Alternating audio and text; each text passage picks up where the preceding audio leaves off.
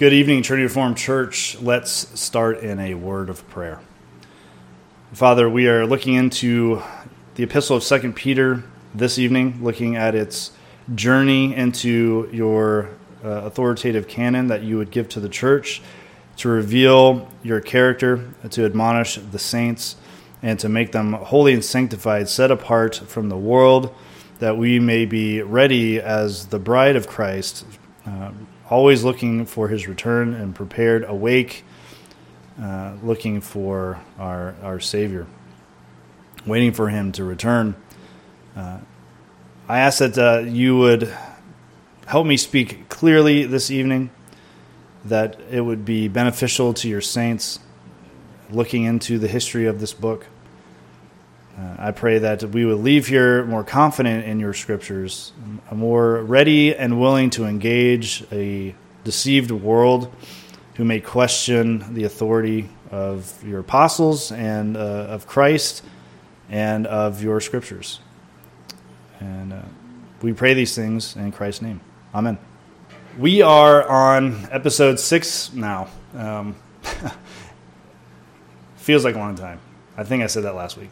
But it does feel, maybe it's just the studying, and I don't feel well maybe, so that's probably part of it. I do apologize if I'm sniffly or I cough. I'll try not to cough into the mic or blow up your speakers with my hacking of my lungs, but I do have a cold right now. Don't think it's COVID, and if it is, I'll be immune after this anyway. But yeah, I might be a little sniffly. I apologize for that. I'll try not to do that. All right, so tonight we're going to cover a few things by discussing one New Testament book. And I was talking with Pastor Brian on what to kind of do from here. We've built the foundation of looking for Scripture and the covenant and the view of covenant theology and how God works covenantally and how Scripture is brought about and how the Holy Spirit is breathing out these. Is breathing out Scripture using men's lives and stuff like that. And we've looked at foundationally some of our liberal scholars' arguments against orthodoxy and against Scripture.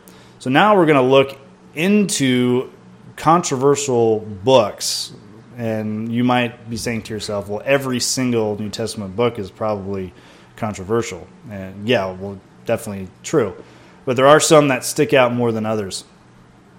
And one of the books that stick out more than any other, I would argue, maybe Revelation is a close second, maybe Hebrews as well. But 2 Peter is probably the most controversial epistle that we have in our New Testament.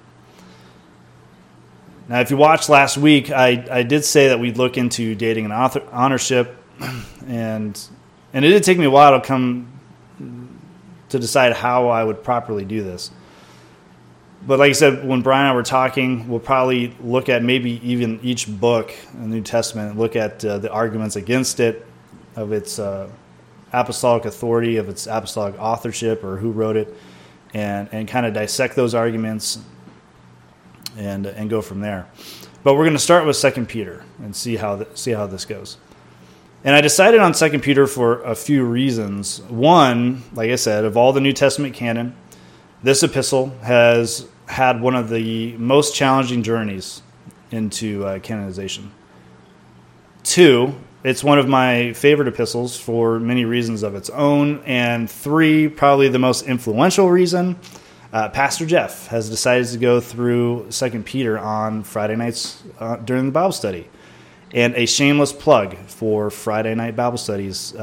For those that can't make it live for that, we do post those every Friday. It's a week behind. So every Friday we post the week before.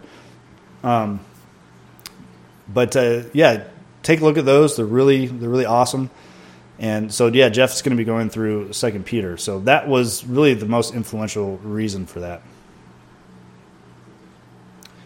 As we look into 2 Peter, the definitions discussed in episode 1 will be essential for this study. Aspects of the exclusive definition, the functional definition, and the ontological definition are all going to come into play tonight.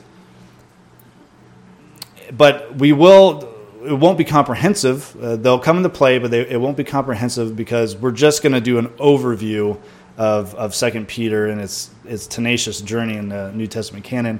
Like I said, I'm not feeling well, so I'm going to try to make it a little shorter today. And I may even cut out some of the arguments I was going to go over.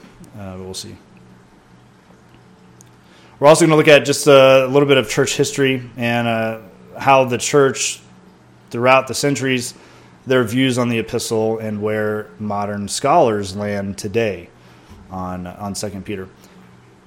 And sidebarring, real quick, I'd just like to say to those who have been commenting on our YouTube channel, on our studies, and that have been hitting the like button, thank you very much for doing that.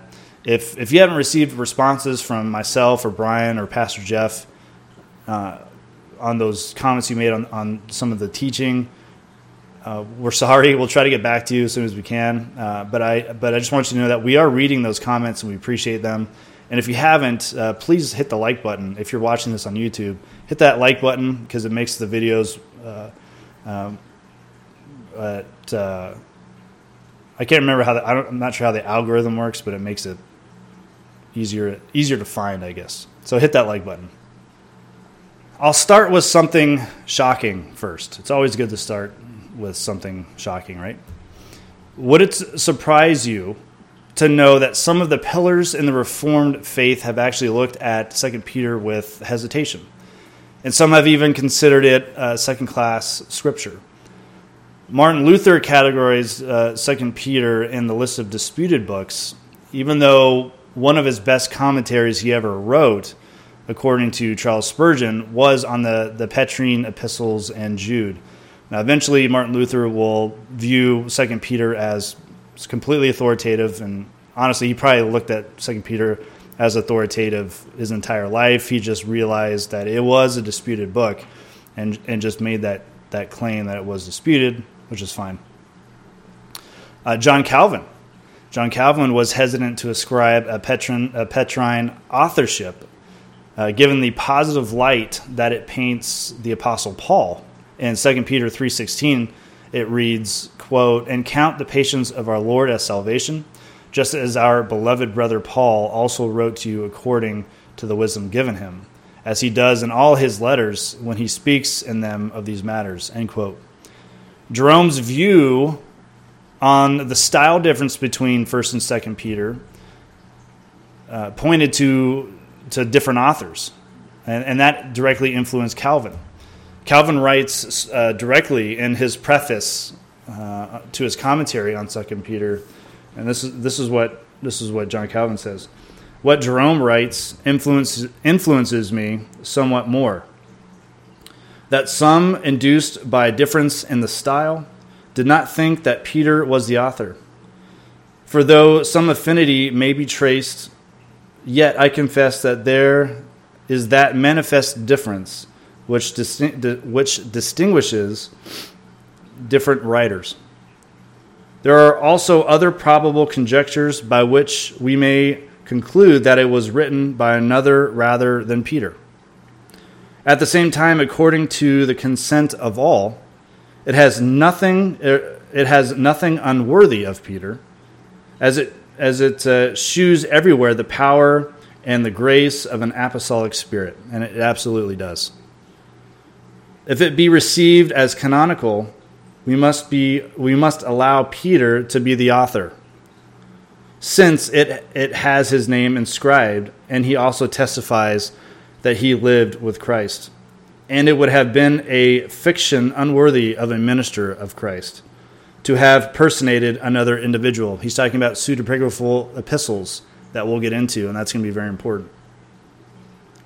So then, I conclude that if the epistle be deemed worthy of credit, it must have proceeded from Peter, not that he himself wrote it, but that some one of his disciples set forth in writing by his command those things which the necessity of the times required.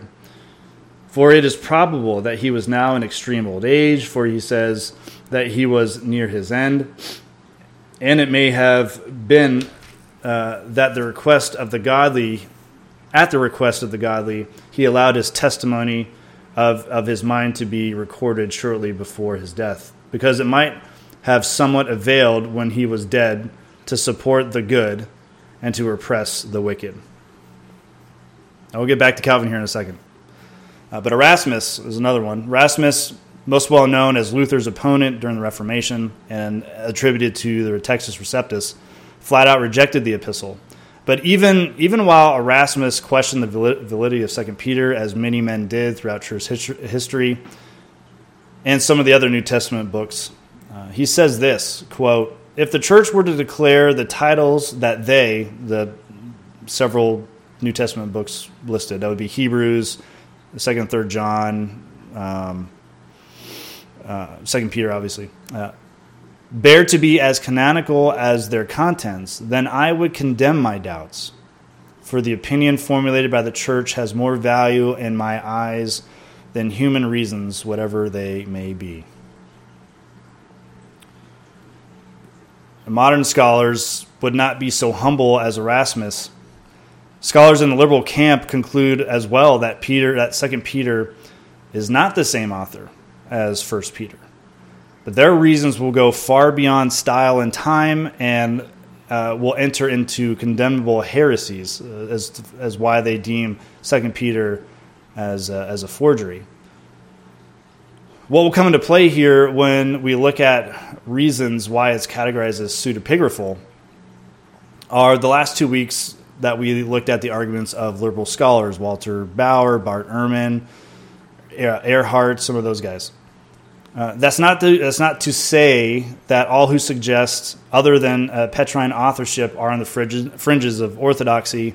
I just read John Calvin, for example, whom I mentioned just a little bit ago, and we would all consider John Calvin to be a bulwark of orthodoxy.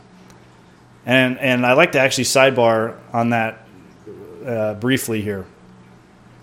Many Christians will break fellowship with otherwise doctrinally sound believers over the view of authorship, and not just 2 Peter, but Old Testament canon too. Like possibly who wrote the Pentateuch? Was all of it Moses? Was some of it Moses? Some of these issues people hold as dividing lines. Let me ask you a question. Based on what I just read from John Calvin, would we break away from John Calvin because he suggests that someone other than Peter wrote 2 Peter, even if it was at Peter's request? I hope that you would say, no, that's crazy. If you do say that, maybe we should give the exact latitude, that exact latitude, to other believers as well who are working through these difficult questions, who are faithful in teaching, are teaching sound doctrine. And incidentally, the study is actually probably going to challenge some of John Calvin's views on the authorship of Peter. Eventually, next week and the week after, I'm going to present some arguments that are going to date 2 Peter very early. Most modern scholars today will say 2 Peter was the last epistle written, was the last one. So in John Calvin's view, he doesn't say really anything about the date, but he talks about the possible, if someone else did write it on the behest of Peter himself, he doesn't really talk about the span of time that took. Peter might have been saying it right in front of him and the scribe was writing it down, or he said give him authority to write it down. Not really sure. But I'll present some arguments that are going to possibly date 2 Peter very early.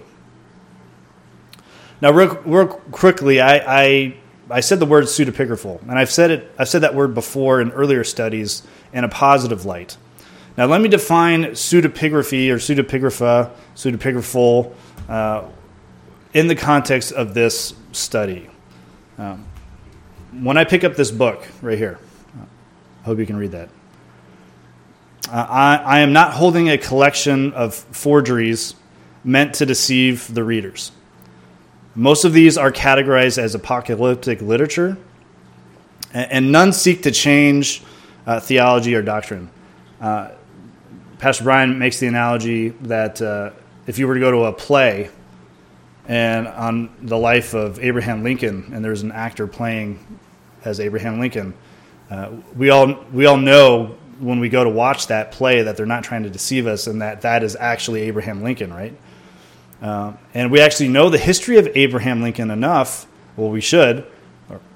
Maybe we don't if we go watch that play, but you can find out the history of Abraham Lincoln enough that if they try to tell you that he was a vampire slayer, I don't know if anyone has watched that movie, Abraham Lincoln Vampire Slayer, but if they start telling you that's true, you're going to be like, no, that never happened. What are you talking about? So these aren't forgeries, trying to change people's faith, trying to... even the book of Enoch, right, that's just giving context to some of the things in Scripture, but it's not changing anything. Now, when I mention New Testament pseudepigraphal works, I will be implying intent to deceive and change Orthodox doctrine. For example, the Gospel of Thomas, a lot of the Gnostic Gospels are going to take apostolic names because of their authority, what's attached to them, and put it on works that are meant to deceive the people and to take them out of Orthodox belief. So in the context of today's study, pseudepigraphal will be synonymous with forgery and ill intent. And not to mention epistles. It's very sporadic in history for an epistle to be pseudepigraphal work in the context of what I just talked about with these guys. Even before the first century. There are only two pseudepigraphal epistles from Jewish sources, and they're called, the title of them is the Epistle of Jeremy and the Letter to Aristeas. And scholars even hesitate to label those as epistles, because if you read that next to 1 Corinthians, it would not look the same at all. So there's no really any precedent to have pseudepigraphal epistles without the intent to deceive. It's important to note that 2 Peter is not part of the New Testament canon because the church was loose in granting authority to an epistle that bore an apostle's name. It's not like they tried to gather up all the writings that had Peter's name or Paul's name or whatever and say, yeah, we'll be safe and conservative and just allow everything to be part of canon or something like that. No. And that's we can even see that example in Scripture itself. Even Paul was aware that some were posing letters as apostolic to teach false doctrine. And we can read that in 2 Thessalonians. Quote, "Now concerning the coming of our Lord Jesus Christ and our being gathered together to him, we ask you, brothers, not to be quickly shaken in mind or alarmed either by a spirit or a spoken word or a letter seeming to be from us, to the effect that the day of the Lord has come." People are writing letters end quote. People are writing letters with the apostolic name on there or with some deceiving apostolic authority, trying to tell people that Christ has already come. Hyperpreterism. By the way, side note, Jeff Durbin is going after, what's his name? Sean McCrary, who is a hyper preterist, into heresy. And has done some really good videos addressing hyperpreterism, which I would recommend anyone. I just wanted to mention that. Going back to our study, Tertullian removes a presbyter or elder. He removes an elder for writing a document called the Acts of Paul and Thelsa because it carried Paul's name on it. He was enraged that someone would write a document that carried the authority of Paul on there. And what really scandalized Tertullian is that the document allowed for women to teach and to baptize. So that was even if it was all Orthodox, if it was an Orthodox document, just the fact that he put Paul's name on there would have been scandalous. In the Moratorian fragment, which is the oldest list of New Testament books ever discovered, dated to 170 AD, it lists several books as totally heretical and completely rejected. And this kind of gives some context into some of the primary reasons that of the resistance of 2 Peter as canonical was because many of the pseudepigraphal works or the forgeries in this time were actually bearing Peter's name. For example, the Apocalypse of Peter, the Gospel of Peter, the Acts of Peter. And the Gospel of Peter specifically is a huge influence probably on why it was so difficult for the Epistle of 2 Peter. Because the Gospel of Peter initially fooled Cyprian.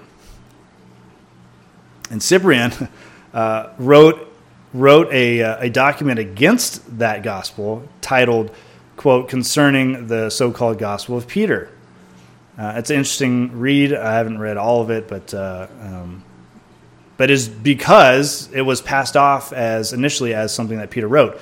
And what the Gospel of Peter ended up being was just a Docetist argument, was presenting Christ falsely. So in this atmosphere of aversion to documents falsely attributed to the apostles, 2 Peter, in this environment, so I think I've laid a foundation that, look, the church did not accept pseudepigraphal epistles that were taking the name of the apostles but were presenting heresies, right? So in this atmosphere of that aversion, 2 Peter is accepted by both Clement of Alexandria and a very prominent literary critic or scholar by the name of Origen. Many of us have heard of that name before. So I would argue it's safe to say that at least 2 Peter was not viewed as a known pseudepigraphal work. It wasn't like Origen was like, oh yeah, it's probably fake, it's probably a forgery, but yeah, I'm gonna think that categorize it as scripture or something like that. Like he was the only one. So in this frame, I think this is an excellent framework to build an argument for the canonicity of 2 Peter and 1 Peter too, because modern scholars will even argue that 1 Peter is a forgery, as we'll see Bart Ehrman say towards the end of the study. Real quickly, let's look at the functional difficulties that 2 Peter had in the early church. Now, when I say functional difficulties, I'm referring to the functional definition of Scripture, which is how it acts within the church, right? So when the church reading it aloud during their worship services? Are they expositing these texts, right?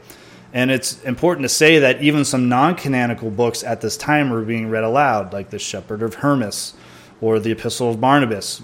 These are being read aloud along with what is considered canon, which is why we can't just focus on functionality of text being read as canon, right? That's the importance of not having a blind tunnel vision lens on here, right? I mentioned that in the first study. Now, in the scholarly realm, they would categorize this as attestation. Attestation just means existence, right? How do we know something exists? Well, we know it exists because somebody mentions it. Well, if somebody mentions it, that means it's acting some way within the church, right? That's the functionality part. So I'm just gonna use function and synonymously with attestation or whatever, and see how not just 2 Peter but other books are functioning within the early church. And is there evidence of that function in the church that would help, one, to date the book of 2 Peter, and two, that the church did not see it as pseudepigraphal? We'll focus more on two, because one we'll talk about next week when we look at some of the dating of 2 Peter. But the functionality question is going to help answer those 2 points. So as far as did the church see it as pseudepigraphal, let's go back to Origen. I mentioned Origen was the first, or I don't know if I mentioned this, but Origen is the first to cite 2 Peter by name in his homilies on Joshua. Now, it's important when I say Origen was the first to mention 2 Peter by name, because a lot of people will say, well, I won't accept a book as functioning or attested to unless it is clearly spelled out that it's being used. For example, I need a church father to tell me they quoted from 2 Peter. I will not allow someone to just paraphrase something out of 2 Peter or maybe reference it but not say it. I took it from there, right? Just in passing, maybe it sounds like something from 2 Peter. They won't allow that to be aspects of functionality, even though that is legitimate. And we'll get into that, not today, some other time. But there is evidence that church fathers, without expressly saying this is from 2 Peter, that they're using arguments from 1 and 2 Peter. And this goes into the Greek. This goes in, and this is why knowing the original languages for church elders, for leaders, is so important, because when we are presented these arguments, we can actually go back to the original languages and say, look, Irenaeus is using the exact same Greek words in its grammar even as, let's say, 2 Peter. He doesn't say it's from there, but why would we just disregard that as not being from 2 Peter if it's literally the same? And it's not just one phrase, it's multiple passages from 2 Peter. It's also important to remember there are not chapter and verses. They're not going to say Origen's not going to say, I'm quoting from 2 Peter chapter 3, verse 21 or whatever. They're just going to quote it. And unless they say, yes, that was from 2 Peter. You're just going to have to make that connection sometimes, because honestly, when they were writing this to whomever they were writing to, they would have understood that in their context. They would have been like, oh yeah, that's 2 Peter, or that's whatever, Hebrews or whatever. Okay, back to Origen. I kind of ranted there for a little bit. Back to Origen. He cites 2 Peter specifically in his homily on Joshua. Quote, and this is beautiful imagery, by the way. Okay, I'll read it now for real. Quote, so to our Lord Jesus Christ sent his apostles as priests carrying well-wrought trumpets. First Matthew sounded the priestly trumpet in his gospel. Mark also, and Luke, and John. Each gave forth a strain on their priestly trumpets. Peter, moreover, sounds with the two trumpets of the epistles. James also, and Jude. Still, the number is incomplete. And John gives forth the trumpet sound through his epistles and Apocalypse. And Luke, while describing the deeds of the apostles. Last of all, moreover, that one comes who said, I think that God has set us forth as the apostles last of all, 1 Corinthians. And thundering on the 14 trumpets of his apostles, he threw down, even on their very foundations, the walls of Jericho. That is to say, all the instruments of idolatry and the dogmas of the philosophers. Now, there's a lot here in that quote. Origen is clear in other areas. Eusebius quotes. Eusebius is a early church historian, but he quotes Origen a lot. Origen's clear that others in his time have doubts about 2 Peter. There's no question that there are doubts, as we mentioned earlier, and that's because of the other forgeries in Peter's name. But as far as Origen is concerned, he functionally and ontologically places 2 Peter within God's New Testament authoritative works. It's perfectly clear as he sets that beautiful picture up of the walls of Jericho, as each gospel and epistle being trumpets that as people of God around the enemy bring the walls down, right, and either save people out of Jericho or destroy the enemy, one of the two. Many scholars would agree that in this time Origen was one of the best literary critics in antiquity. Now, if 2 Peter were written around the time Origen was on the scene, writing and engaging with canon, because they date the writing of 2 Peter and Origen being around the same time, one would think that he would be much more critical, especially since one of the loudest arguments for the late dating is the stylistic differences between 1 and 2 Peter. But Origen, in all of his treatises and works, doesn't really think that's important. It doesn't bother him. At least it doesn't bother him Or maybe he understands that 2 Peter is writing in a different way. 2 Peter is talking about false teachers in the church, right? Heresies in the church. 1 Peter is more about persecution. So, yeah, of course, the grammar and style, it might be a little different if you're talking about different things or whatever. So maybe that didn't bother him. But in either case, someone who was as critical of literature as Origen, not to have issues with a document that, if it was written that late, would just accept it without any criticism, is hard to argue. I mentioned the Muratorian fragment. It gives us another insight into specific books' functionality within the church.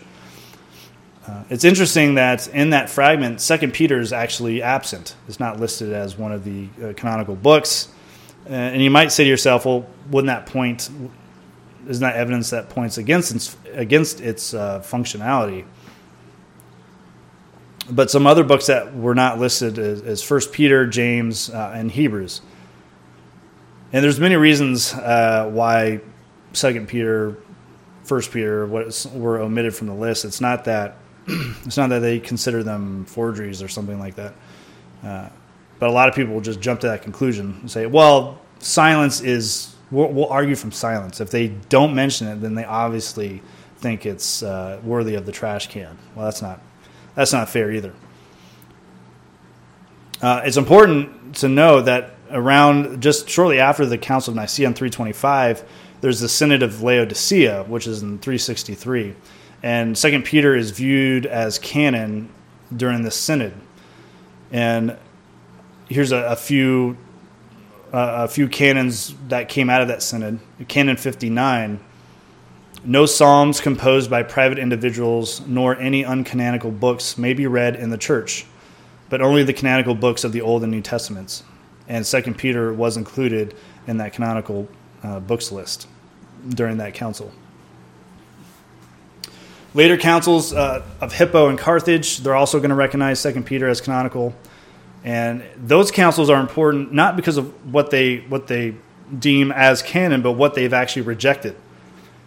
Because it goes against that argument that, well, the church just kind of allowed anything, right? They weren't really sure what was being written, and to be conservative, they'll just allow everything in there, unless it's just outright heresy or they haven't found it yet, right? That would be the argument. But in the councils of Hippo and Carthage, this is where they reject the Epistle of Barnabas and Clement's letter to Rome as canonical.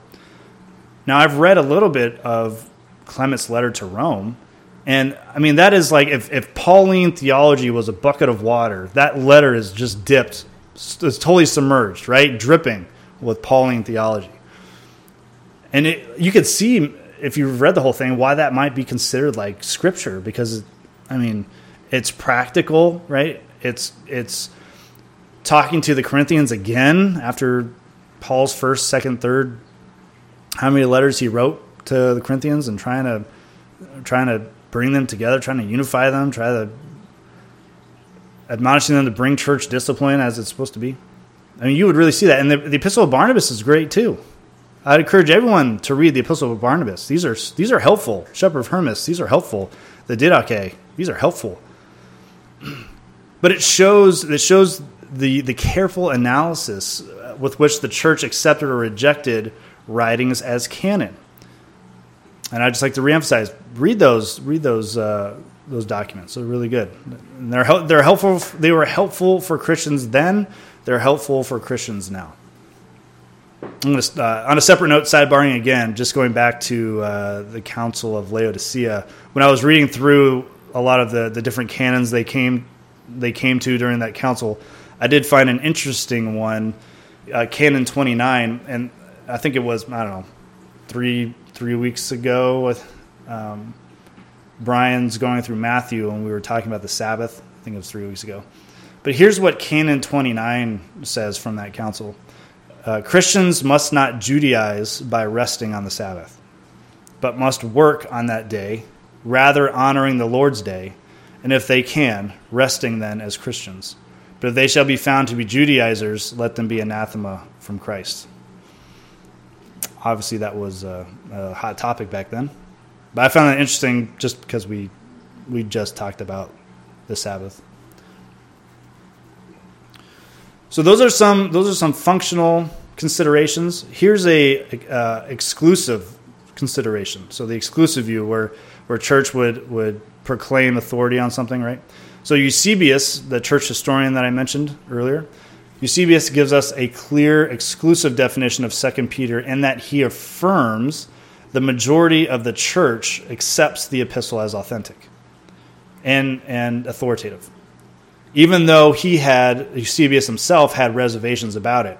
Now, I think it's important to mention, even though Eusebius had reservations about 2 Peter, he places it within the category of disputed books. Now, there's many other disputed books at this time, even all the way up to the Reformation, which would be James, Jude, 2nd and 3rd John, and obviously 2 Peter. He categorizes those together. There's another category of books that would be categorized as spurious or forgeries, pseudepigraphal, right? And those would be the Apocalypse of Peter, the Gospel of Peter. He does not put 2 Peter into that category. Again, because the difference between a pseudepigraphal epistle is it's actually trying to bring you out of Orthodox faith, right? It's completely different of what the Gospels are teaching, of what the apostles are teaching, because every apostle is going to, while they're addressing different subjects in different churches, the message will ultimately be the same. There's a consistency in message that beautifully come together. And John Calvin, I just want to read it again in his commentary. He makes this point about 2 Peter. At the same time, according to the consent of all, it has nothing unworthy of Peter, as it shews everywhere the power and the grace of an apostolic spirit. And Eusebius and everyone knows that. That's why it's not categorized with Gospel of Peter, which is Docetism. Gospel of Docetism is what it should be called. So if we were to look at the exclusive definition, 2 Peter is fully accepted as canon by the church by the 4th century at the latest. P72, which is dated to the 3rd century, contains the earliest copies of 1st and 2nd Peter. And 2 Peter shows up in the most critical textual discoveries. That would be Codex Sinaiticus, which is 4th century, Codex Vaticanus, which is, again, as well 4th century, and Codex Alexandrinus, which is 5th century. Naturally, we would say then that the functionality and the ontology of authority would be ascribed to 2 Peter, and that the church is acknowledging both of those things. So when we see these in those codexes, when we see those in the church affirming the authority of 2 Peter, it's not that it wasn't there before. They are acknowledging the functionality and the ontology of it being authoritative through the Holy Spirit to sanctify the church. And here's my biggest issue with modern scholarship when it comes to their analysis to 2 Peter. Well, when I say modern scholarship, I mean modern liberal scholarship. Any New Testament text, right? Is that they have this kind of superiority complex. And what do I mean by that? Well, when they're analyzing these texts, they're going to exclude the scrutiny and resistance, in this case of 2 Peter, the resistance that 2 Peter went through in the early church, right, and re-examine it afresh, and ultimately anachronistically, because they're gonna look at the early church as uninformed, or right, they weren't objective, right? They're just religious zealots that can't look at information accurately. So for example, the conclusions of Origen or Cyril of Jerusalem, Gregory Nazianzus, Epiphanes, Athanasius, Augustine, Rufinus, Jerome, the councils that we just discussed, the councils of Laodicea, of Hippo, of Carthage, they're not enough. They may look at those and see,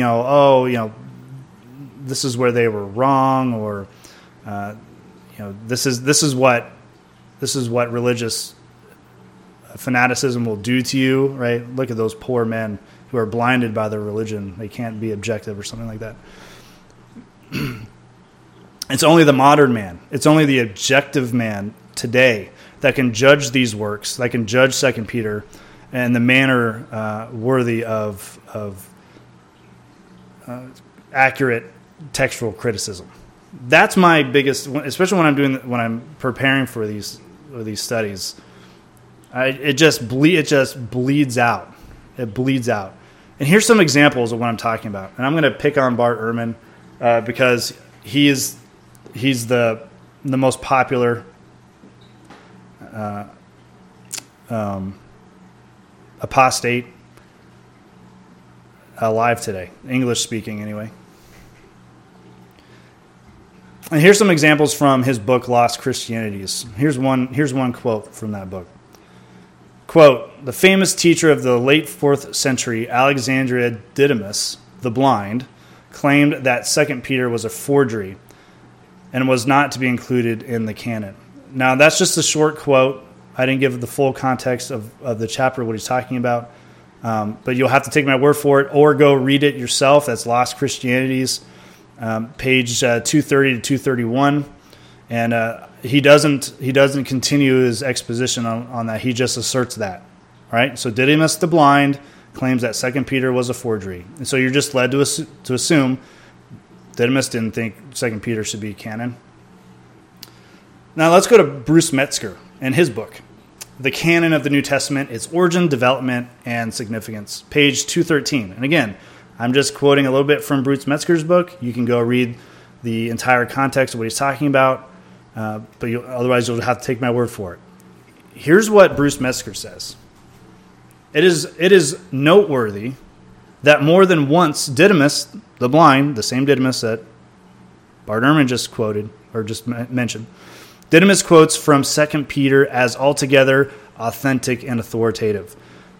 So the written documents that we have of Didymus that are of original origin, original extant, has him quoting 2 Peter as authentic and authoritative.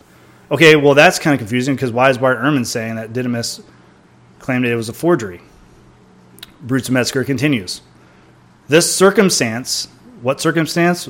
The circumstance that Didymus has quoted from 2 Peter as authoritative and authentic requires reassessment of a statement made in a commentary on the 7 Catholic epistles commonly attributed to Didymus, a work now extant only in a Latin translation. So this quote that is going to be attributed to Didymus is from a Latin translation that's not even the original work accredited to Didymus. It's just going to be attached to him somehow, and it only exists in a Latin translation. In connection and in this Latin translation, there's a discussion of 2 Peter 3 verses 5 through 8, and that passage specifically does not suit the author. And he says flatly, quote, "It is therefore not to be overlooked that the present epistle is forged, which though it is read publicly in the churches, is nevertheless not in the canon." Now, does Bart Ehrman mention that? No. Go read his book. He's not going to mention that. You're just going to tell you, yeah, Didymus said it was forged. He's not going to mention that. Oh, in other areas, there's Didymus quoting 2 Peter as authoritative and authentic. That's not even... Now, look, I'm not saying one or the other is right in this. I have an opinion of which one is right. Obviously, the authentic and authoritative one. All I'm saying is, why can't that be a discussion? Why, if you don't have an agenda, why can't we have a discussion about either of those things? Compare those things together. Or does Bart Ehrman mention Rufinus? I said his name a couple times. Rufinus actually studies under Didymus the blind, And by the way, Didymus the blind was a layman. He did teach, but he was considered a layman. Rufinus studied under Didymus, and Didymus writes a work called The Exposition of the Apostles' Creed, and he lists canonical books in that list. And guess what's there? 2 Peter. And Rufinus doesn't mention really at all that Didymus concludes that 2 Peter is not an epistle, that it is forged. Was that mentioned? No, it's not mentioned. How about this from Bart Ehrman's book, Lost Christianities? Quote, the final book of the New Testament to be written was probably 2 Peter. He just asserts that, by the way. A book almost universally recognized by critical scholars to be pseudonymous, not actually written by Simon Peter, but one of many Petrine forgeries from the 2nd century. And he lists other examples. Gospel of Peter, Apocalypse of Peter, the letter of Peter to James, etc. Guess what? The church as well, and the early church would identify those as forgeries as well, right? The church identifies those. I talked about that at the beginning. Continuing the quote, one of the striking features of this letter is that it discusses the writings of the Apostle Paul and considers them already as spiritual authorities, end quote. What Ehrman's talking about there is in 2 Peter 3:16 when he talks about all of Paul's letters. There is no room for discussion in here that Peter is talking about the letters that have been written up to that point in time by Paul. Not that Paul has written every single letter and now some guy later in time writes this, accidentally rats himself out by saying that all the letters of Paul have been written already and that you need to listen to those. No room for that discussion to say it could have been just the letters Paul wrote to this point. But what's more important to to my main point here is that Ehrman doesn't allow any of the early church fathers to speak to what he just said, right? He just will address recognized critical scholars, right? Modern scholars. We're not going to worry about what Origen said or what Athanasius said or what Augustine said because they're just all religious zealots. Right? 2 Peter is a forgery. And it slipped past everyone. Now, I just want the discussion. Like, let's talk about it. Again, 2 Peter, I would argue, and I think it's Loctite argument, that it's either written by Peter or it's something like what Jerome mentions or what John Calvin mentions, that Peter commissioned somebody to write his memoirs or whatever. He's close to death, as it mentions in 2 Peter. Yeah, but there's no allowance for the first century, the early church, to have any say in this whatsoever. All right, here's another one from Bart Ehrman's book. Quote, yet other books are pseudonymous, forgeries by people who explicitly claim to be someone else. Included in this book is almost certainly 2 Peter. Almost certainly. If you read Bart Ehrman's book, Lost Christianities, and you read Bruce Metzger's book, Bruce Metzger will take both arguments and dissect them, right? He's true to the history. Metzger's true to the history. Ehrman only shows you one side and doesn't even really explain it very well. He just makes assertions a lot. Included in this group is because for Ehrman, he's done so much research. It's just he can't. We're probably not smart enough to really understand all this stuff. All right, I'm continuing the quote now. Included in this group is almost certainly 2 Peter, probably the pastoral epistles of 1 and 2 Timothy and Titus, quite likely the Deutero-Pauline epistles of 2 Thessalonians, Colossians, and Ephesians, and possibly 1 Peter and Jude. He even puts 1 Peter in there, which I thought was bold. But why would someone claim to be a famous person from the past? As we have seen, it was principally in order to get a hearing for his views. And these authors' views were not merely heard, they were accepted, respected, granted authority, and included in sacred scripture. Now, could you see the kernels of truth in what he said, right?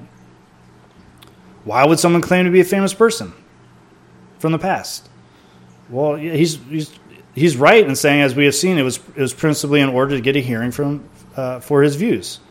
Sure. I mean, Tertullian, right? That was Tertullian's beef with that presbyter when he wrote that Works of Paul and I can't remember the other guy's name, right? Because he attached Paul's name on it, and Tertullian's mind to get an audience, right? And especially because that document had unorthodox things, like I talked about women and whatnot. So that's a kernel of truth. But then he attaches just assertions to that kernel of truth without really explaining them. Like that, the last statement he says. And these authors' views, he's talking about 2 Peter, he's talking about Thessalonians, Colossians, Ephesians, 1st, 2 Peter, right? These are all forgeries, apparently, with no meaningful discussion on why. They're just probably, that's the explanation, probably. I think that quote, more than the others, show the disdain and the complete omission of the church fathers in the past that have dealt with the question of forgeries. It's at least taken lightly that 2 Peter was brought through the ringer because of the legitimate forgeries that were happening. Even on 2 Peter's worst day, it was never counted as a forgery. It was counted as a contested book, possibly, as far as canon's concerned. But again, Eusebius lists it with Hebrews and James, right? It was never listed with the Apocalypse of Peter, as Bart Ehrman mentioned, as he would try to link those two together, but they're not. All right, I'm going to stop there, and we're going to pick up next week. We're going to look at, like I said, some dating possibilities for 2 Peter and some of the arguments around and about that. Please pray with me. Father, I hope I spoke clearly. I hope I presented the argument for 2 Peter accurately, and that would bring honor to your name and the honor to the name of Christ. And that 2 Peter would show us these amazing truths of defending against false doctrine, defending against false teachers that would permeate the church, ensures us of our election, and fills out your final word to us as your church, as we seek to know you better, as we seek to know Christ's love for us better, as we seek to love the church better, and to ultimately be unified to Christ as the church. And we would do these good works that we have been predestined for. Thank you for saving wretched sinners like us. And we pray these things in Christ's name. Amen.